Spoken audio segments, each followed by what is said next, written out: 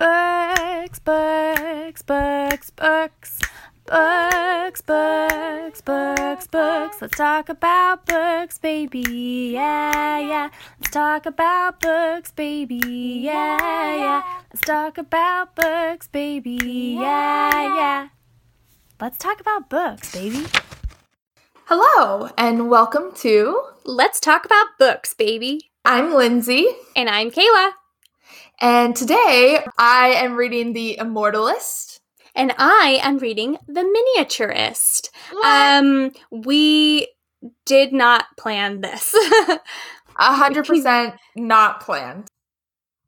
Lindsay, how are you doing? How was the move? Yeah, so I moved and now I have my very own office and podcasting room, which is exciting. So I have a desk. I was previously podcasting on my bed, which Kayla is now doing. I am now podcasting on my bed. But yeah, so I have my own room. So it's my office and library. I have my bookshelves and my books in here, and I'm going to buy another bookshelf. And I was thinking about maybe like a little couch, a little love seat. I like it. If I have room for it. But it's also a guest room. So when Kayla comes to visit, she has a place to stay.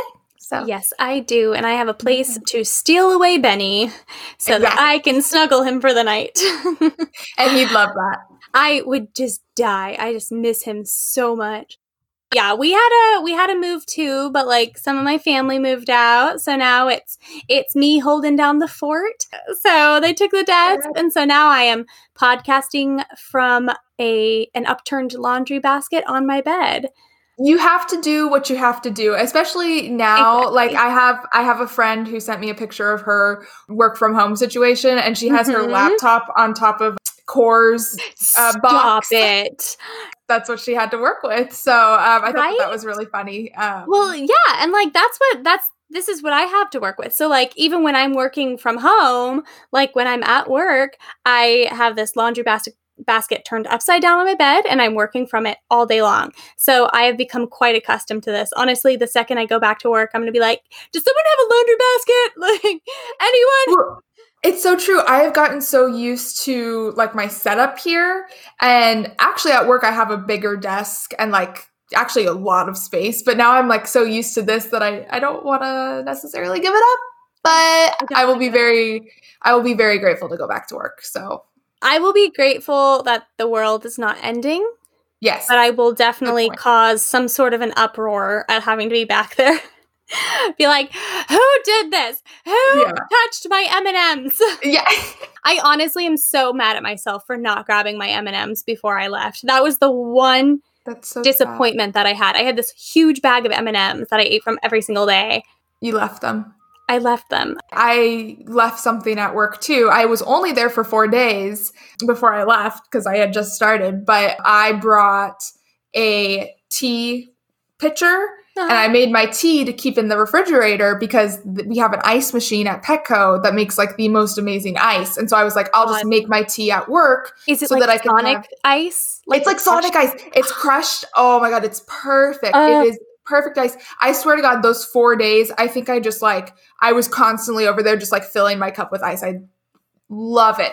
And so I brought my tea pitcher because literally the ice at home always tasted funky. And I'm like, it's not filtered. I brought my tea pitcher and I'm like, I'm going to make my tea at work and drink it at work. And I left it with a little bit of tea in there. So I'm sure it's going to be absolutely I'm going to have to toss it once we get back there. It's already been a month. I should probably just invest in a new tea pitcher. I'm going to add that to my Target run list. That's it. Yes. Again, my working from home thing is that I just find it amazing. Honestly, if I could just stay in this room and work from home for the rest of my life, fine with it. Honestly. Well, the good thing about working from home is that we have a little bit more time to read. I definitely found a lot of time to read. So yeah, I'm going to go ahead and get started on my book. It's The Miniaturist by Jessie Burton. This was also made into a miniseries, which I did watch. It's a tiny bit different from the book, but it's actually very similar to it as well. Word for word, some of the things. So basically, this book takes place in the 17th century, in 17th century Amsterdam. The main character's name is Nella or Petronella. She gets married off to this man who's maybe about twice her age, but he's a very nice man. He came and asked for her hand and everything. He moved her over to Amsterdam. She was actually from somewhere else. She moves over there with her bird, and she moves in with her husband. There's also 2 servants. One's name's Otto, one's name's Cornelia. Sister's name's Maren. Her husband actually buys her this huge cabinet. It's a huge cabinet that's sectioned off into 9 rooms, and it's basically a dollhouse, and it's a miniature version of the house that she lives in now. She's kind of taken aback. She doesn't really know what she's supposed to do with it. She does kind of see it almost like what is this, because I'm not good for anything else? Like, it's very, in a lot of ways, this is a very feminist novel. I'll just throw that out there right now. She's definitely like, what are you trying to tell me? And then her sister-in-law gives her like a little notebook, like an advertisement, which the miniseries is with all these British actors. So every time I read it, I read advertisement.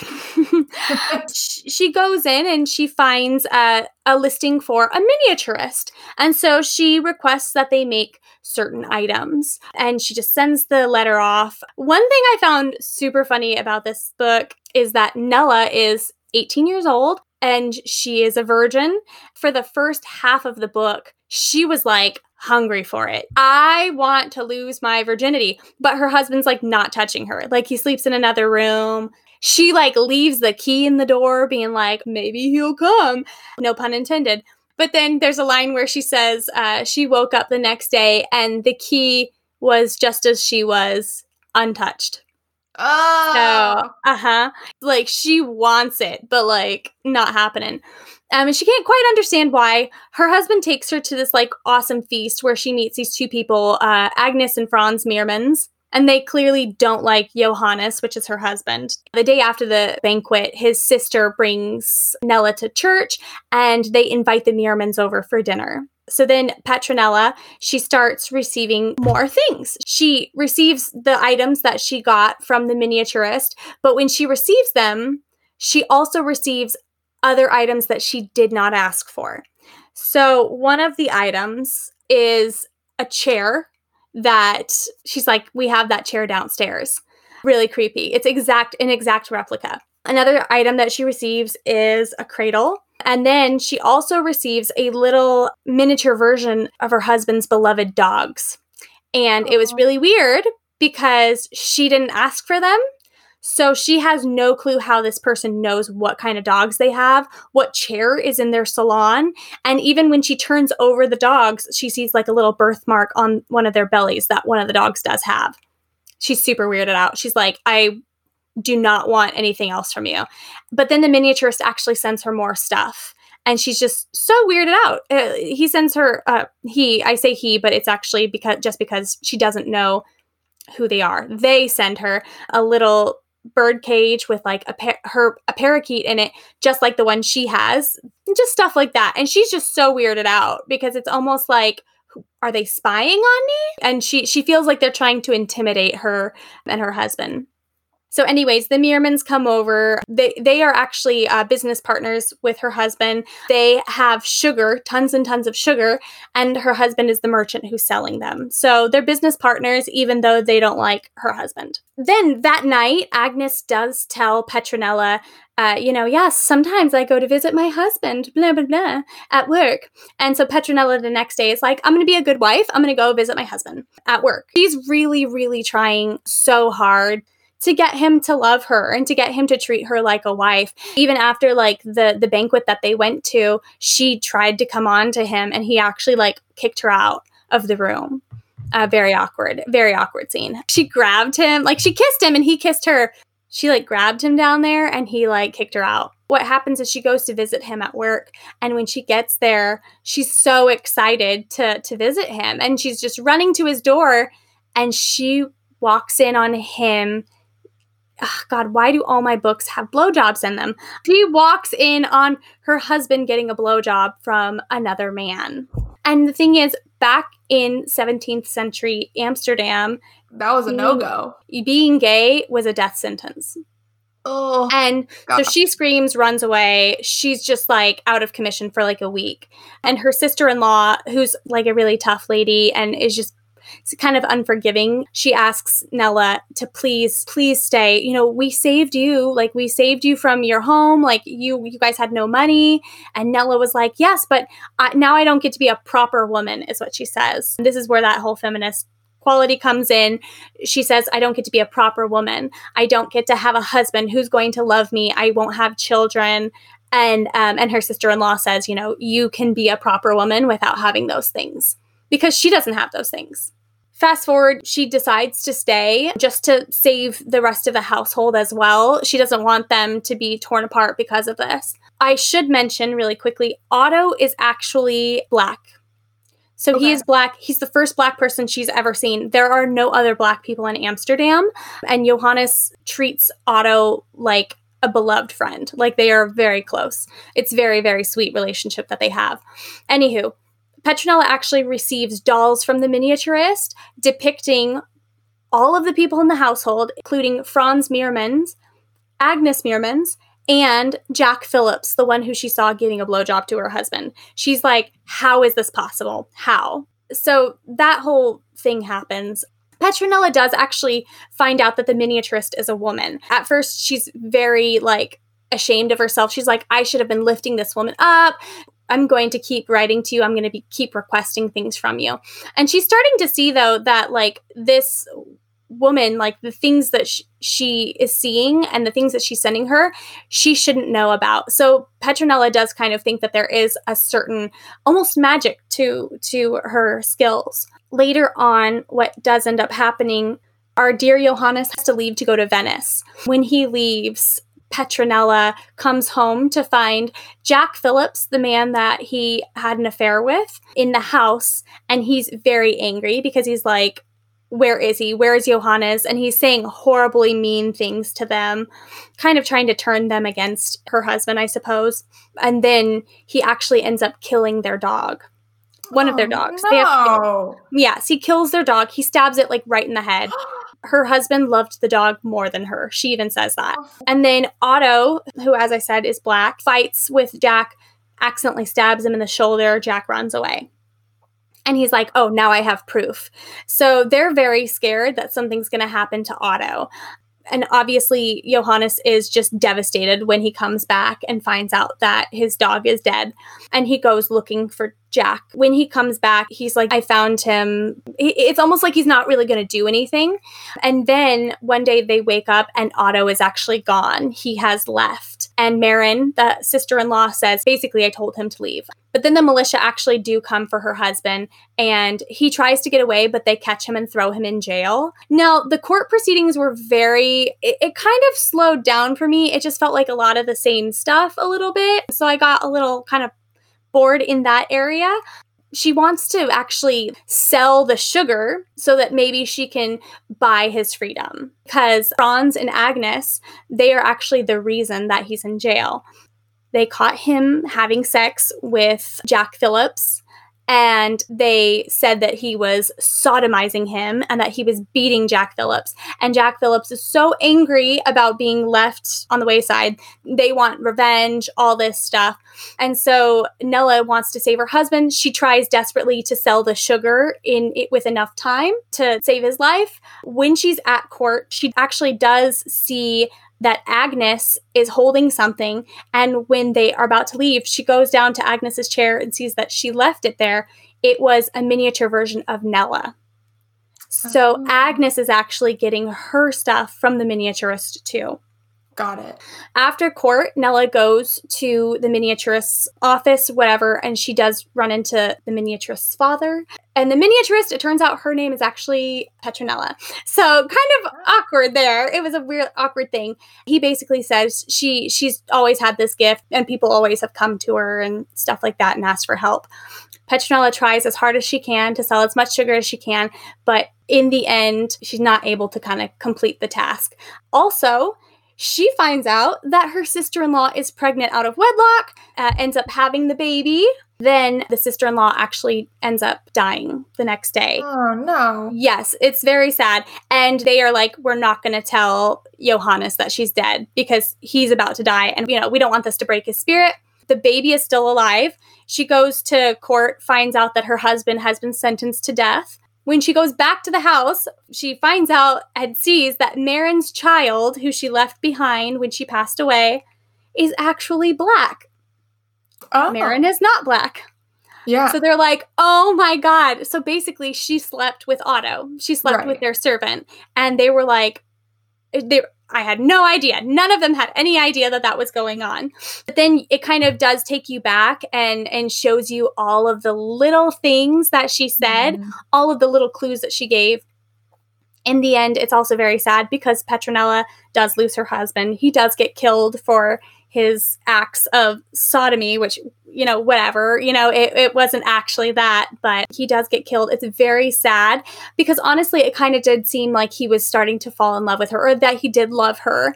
When she goes to leave, she actually does see that Otto has returned, and he actually returned in time to see his master be drowned. And he was very sad about it because they were very close. Then she takes him back to the house and shows him that he has a daughter, and he's very grateful for that. He's very sad that Marin passed away, but he says, you saved the baby, and that's why he came back. And he talks about sacrifice, how she sacrificed herself and her body for this baby. It's a very sweet story, but a very sad ending. It really breaks my heart because the thing is, Nella wanted to be loved. That's all she wanted.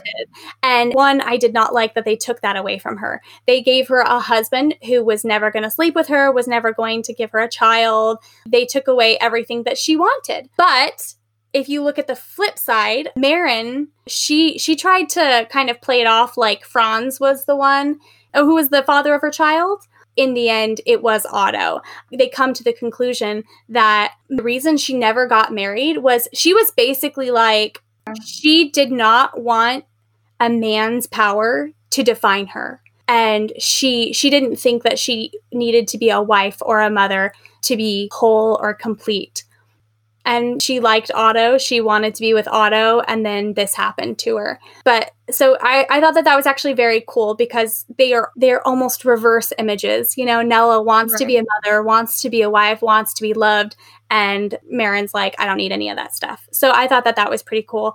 Throughout the book, there is that commentary on homosexuality as well, because you have Johannes, who is gay. He loves his wife, but he doesn't love her in that way because of the time period, with it being like 17th century Amsterdam. There is no mercy for homosexuality. And so you have all of these very, very religious people like spewing religion. And yet when it comes time for them to have mercy on them, they're like, no, we're going to use you as an example, essentially. So it just very, very sad because Johannes was actually a pretty religious guy. And it was very sad that they had turned on him.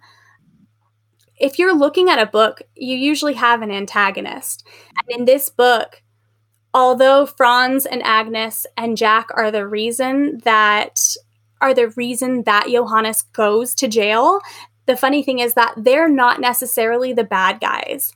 And they try to point that out in the book too, because when they're all on trial, some of them can't even look at him. The way that they killed gay people back in that time, I guess, is they would wrap a rope around their neck, and then they would tie it to basically a big cinder block, and then they would throw them in the ocean and they would drown. Wow. And so when they're about to do that, Johannes he's about to go overboard. And then Agnes actually walks away because she can't watch it happen. When Franz is on trial, he gets kind of flustered because Johannes actually tells him, like, I forgive you. And it's a very sad moment. These people, I would say that none of them are the bad guys. The bad guy in this story is actually greed, because it's greed and revenge. Because Franz is very upset at Johannes because of something that happened in their past. And also, like, now he's kind of using, like, Johannes not being able to sell their sugar as like, and now he goes and does this, you know? And honestly, part of me thinks that Agnes kind of likes Johannes, but also I think she's kind of mad because her husband was in love at one point with Johannes's sister. And so it's kind of like she's fighting for that spot. The truth is, like, this book is really, really, really good. The ending was like very sad for me because I love a good happy ending. And I was very sad that there wasn't a happy ending in this. But I also had that moment of, but was there not a happy ending? There wasn't, obviously, but if you were to find any sort of silver lining in this ending, it would be what Otto talks about the fact that Maren sacrificed her body for this child. And the truth is, that's kind of the theme of this story, is sacrifice. Because Johannes, he sacrificed himself for his ideals, but also two, for his family, because he didn't want anything to happen to Otto. He didn't want Otto to be blamed for Jack's wounds, so he took all the blame. Even though he told them, you're wrong, I didn't do any of this stuff, he did take the blame. And then Maren, she did not want the child's future to be stained. She didn't want Otto to be stained. She didn't want their family to be stained. So she basically was like, no, we're going to give birth without a midwife. We're going to keep this as secret as we can. And then that's why she died. It's actually very sad, too, because the placenta was still stuck inside of her. So she never gave birth to the placenta. Actually, something similar happened to my sister. When I read that part, I was like, she's going to start hemorrhaging. Yeah. And she eventually died. So it was kind of scary for me because I was thinking about my sister in that moment. And I was like, I'm so grateful that nowadays we have the technology and the healthcare workers that we do, because they looked at my sister's placenta. Sorry to be gross, you guys. It was completely void of any amniotic sac, which meant that that was actually still inside my sister. So they had to do something called a DNC. And just knowing that, like, it was something like that needed to be done. And I was sitting there and I was like screaming at the book, like, no, you have to give birth to the placenta. Like, you can't just leave it in her. They didn't listen to me. Yeah. But honestly, like, it's such a good book. Like, if anyone, I know I skimmed through it so quickly, but if you give it a chance, it's such a fantastic book. So well written. I will say, I wish that they would have kind of showed the miniaturist more. I wish that they would have actually had some sort of a face-to-face in the series. In the miniseries, they do. And very interesting. It's a very interesting moment. I want to say the miniseries kind of answers a lot of unanswered questions from the book. It's always good when the show enhances what the book didn't get to say. Oh, for sure. And like in the miniseries, the miniaturist, she is explaining to Nella, like, no, I don't have magic. And Nella was like, you were able to see our future. You were able to see the things that were going to come. She said, I wasn't. She was like, but you knew what kind of cradle she was going to order for her baby. And she goes, no, I gave you the cradle. She liked it, so she ordered an exact replica. And then she was like, but what about this? And she said, no, you did that. So it does kind of offer this question of, was it her being able to tell what was going to happen, or did the things she sent, did they enhance Nella's choosing or her choice? It's such an interesting concept. Like, really well done, Jessie Burton. Really well done. That really brings it straight to my book. I read The Immortalists by Chloe Benjamin, and a lot of the same ideas of kind of like the miniaturist. Did she see the future, or did what she sent affects the future because it changed your choices and it changed your ideas? The Immortalist is about 4 siblings who, when they're all relatively young, I think the oldest is only like 12 or 13, they go to see a fortune teller, and her thing is she tells you the day that you're going to die. And so that's kind of the beginning of the book. And then it goes into sections, and each section focuses on each sibling. And so it goes in order of how they die, or in order of when they die. And it goes in order also, they die in the opposite order that they were born. So the youngest goes first and the oldest goes last. Which is very sad, but I found it very interesting. I thought, So the siblings are Vara, Daniel, Clara, and Simon. They are all very unique and very independent of each other, but also a little bit reliant on each other. We only hear Varia's date is like hella in the future. Like it hasn't even happened in our time yet, right? So this is in the 70s, the late 70s. And then we hear Simon just says young. He doesn't say the date. So we don't really know their dates, right? We go into Simon's chapter and we know that he's going to die young. He is 17 and he is leaving without finishing high school and decides to go to San Francisco with his sister Clara. Kind of his inner thoughts are he goes because he knows he's about to die young, so why not live his life? So he basically ditches his mom. His dad died and he ditches his mom, and his mom like really relied on him. You know, he was the youngest, but he's like, I need to live my life because I know that I'm about to die. And of course, none of them really know if the fortune teller is real or legit or whatever, but they were so young and it was so impactful on their lives that they decide, let's go with the fact that it's true and live our lives. And so Simon's like, I'm going to die young. They go to San Francisco. He knows that he's gay. San Francisco in the 70s, he's gay. He's having the time of his life, but it obviously leads to why he dies, which is from AIDS, which is very sad and unfortunate. I really enjoyed, I think Simon's was my favorite chapter, mainly because he really trusted that the date the fortune teller gave him was correct. And so he was like, I'm going to just live my life to the fullest. And even when the epidemic kind of started, he didn't even think or worry about it very deeply because he was like, this is probably it. This is probably why. Oh, so he had a feeling. He had a feeling, yeah. And then he got it. He had a friend that died. And obviously the end of his life, the last, couple months were just absolutely terrible. So it was very sad, very heartbreaking. But he's in San Francisco with his sister, Clara. And so as we go into Clara's section, we see that she really loves stage magic, not Harry Potter magic, but extravagant tricks and cards and things like that. So she really wants to make something of magic and make it her thing. And so her time, she knows that it's coming. She was going to be like 32. So she knows that it's coming relatively soon after Simon dies because she's a little bit older than him. She starts this magic show. She meets someone. They have a baby and the baby's a year or two old. And it's getting to the point where her magic show's actually grown and she's have a show in Vegas. And so it's the first day. It's on December 31st, her first show.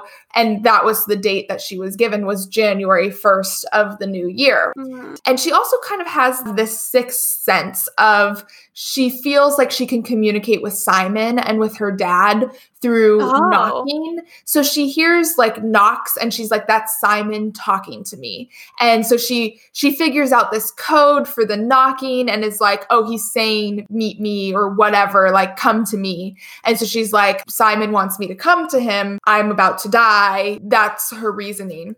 So she eventually, on the night that they're supposed to have their big show in Vegas, she goes up to the top floor of the hotel that they're in and commits suicide in the penthouse suite. Yeah.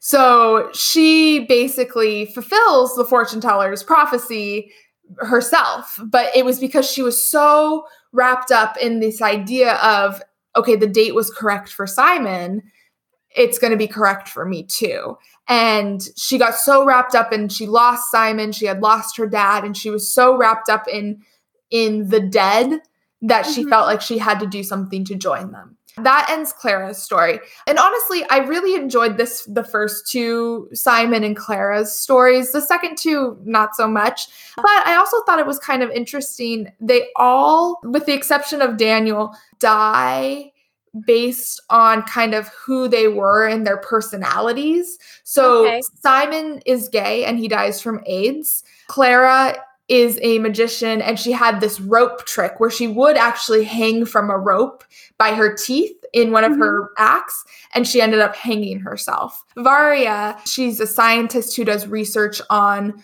aging. And she was the last one to die, and she would have died at, 87 years old or whatever. So I thought that was kind of interesting. So with the exception of Daniel, they all kind of died in the way that their lives were lived. So Daniel, he is also a little caught up with the date, but he is a doctor for the army. When people enlist, he does their physical to make sure they are okay to be enlisted. And it's post 9/11, and so he's really passionate about it and serving the country and whatnot. He has a wife. He doesn't have any kids. It gets to the point where he becomes obsessed with the fortune teller because an FBI agent who looked into Clara's death thought that the fortune teller might have something to do with it, that there was a potential murder because they knew these dates. And so basically Daniel becomes obsessed with this idea of it's the fortune teller's fault that I no longer have a family. He does all this research and he goes to find her. And it's on like day after Thanksgiving, which is the day that he was given. And he goes up to the fortune teller in her like little trailer house. And the FBI agent knows that Daniel was a little obsessed. So when Daniel's wife hasn't heard from him, because he had to drive like 7 hours to get to her. Yeah. She's like, something's wrong. And she calls this FBI agent. So the FBI agent goes, and basically Daniel is holding a gun to the fortune teller. And the FBI agent shoots Daniel in an attempt, obviously, to save the fortune teller's life, but kills Daniel on the day that the fortune teller had given him. So basically that leaves Varya, and she is the last of the siblings. We see that Varya is single. She is all alone, and she is incredibly OCD and germophobic. And so I related to Varya probably the most because of the OCD and germophobia. Yeah, so she does this research with monkeys on aging and how living a clean and healthy lifestyle affects aging overall. And so she's very uptight, exactly what you would expect from a character like this. And she's so obsessed with her research that she like packs these little bags of food for herself. And like people think it's like for the monkeys. Like that's how she eats, right? Mm-hmm. Never eats out, never allows her back to touch the back of a chair, is just completely OCD to the extreme. Every extreme. Yeah. Yes. We actually find out that she was pregnant at one time with her professor's baby. She didn't want to get an abortion, so she ended up giving him up for adoption, and he comes to find her, and he kind of helps open her up to the idea of having a family, because she was very closed off from her family. Obviously, they all died, and so with the exception of her mom. And so he kind of comes into her life, and they kind of slowly build their relationship, and it actually ends with Clara's daughter comes to do a magic show in the community that technically her grandma, but the sibling's mom lives in. And so that's how the story ends. And so we don't know, obviously, when Varya actually dies, but you can kind of assume that because she was given an old age date, that was probably most likely when she would have died.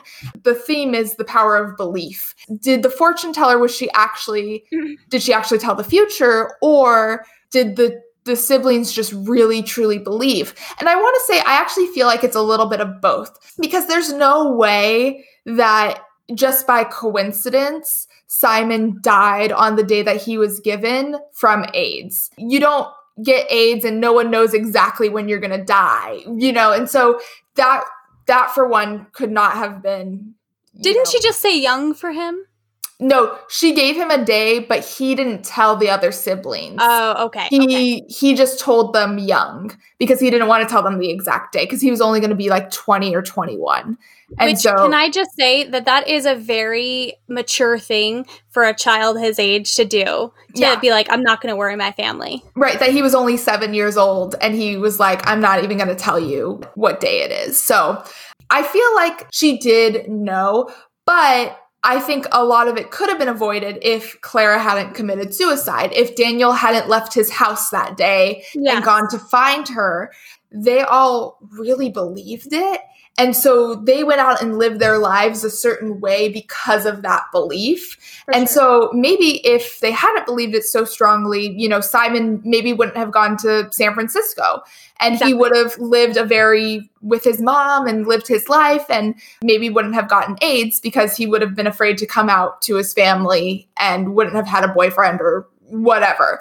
Or would have just been with a partner that didn't have AIDS, because I'm sure AIDS was running rampant in New York as well. Yeah, so I found that was very interesting. I think that she could tell the future, but I think that there was still this element of, you have the ability to change your future by every choice that you make.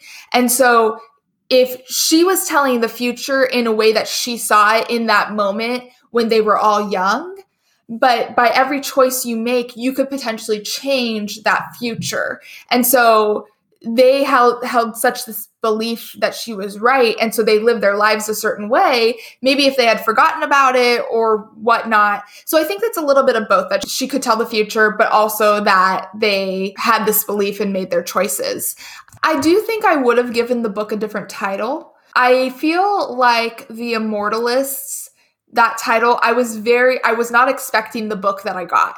I actually thought it was going to be a book about magic and like fortune and things like that. And I was deadly wrong. I mean, I would even call it like literary fiction. It's not even a magic book. Besides that element of the fortune telling, I did really enjoy the way that the siblings died, that the way that they lived, or similar to the way that they lived, or in that way. I thought that it really added value to the story. I did see a lot of really bad reviews, and I didn't really understand them. I thought that I actually really enjoyed it. It took me a little bit to get into and understand what was going on. But by the time I got to the end, I really appreciated all of their individual stories and how they kind of came together as a whole. So overall, I give the book 4 stars. I thought that was really good. So yeah, so I enjoyed it and I recommend it. Yeah. So Mike, I had a question though. So in terms of Varia, like with her being the oldest, with her being a scientist, do you think the way that you described it, it kind of seems like Varia wasn't as concerned with her date? No, she wasn't. She definitely wasn't. She didn't think about it. Also because her date was so far in the future and that she was going to essentially die old. Yeah. She didn't think much of it because of that. Everybody else died relatively young. I mean, even Daniel was like early 50s. And so, or even in his 40s. And so 3 youngest kind of had that in the back of their mind of, oh, we're going to die young. Yeah. Whereas Varia was kind of like, oh, it doesn't matter. I'm going to die old. Like her fortune, it doesn't mean anything to me. And so I think one of kind of the underlying thoughts is, because she didn't really care, do you think that it changed her future? Do you think that it changed her date?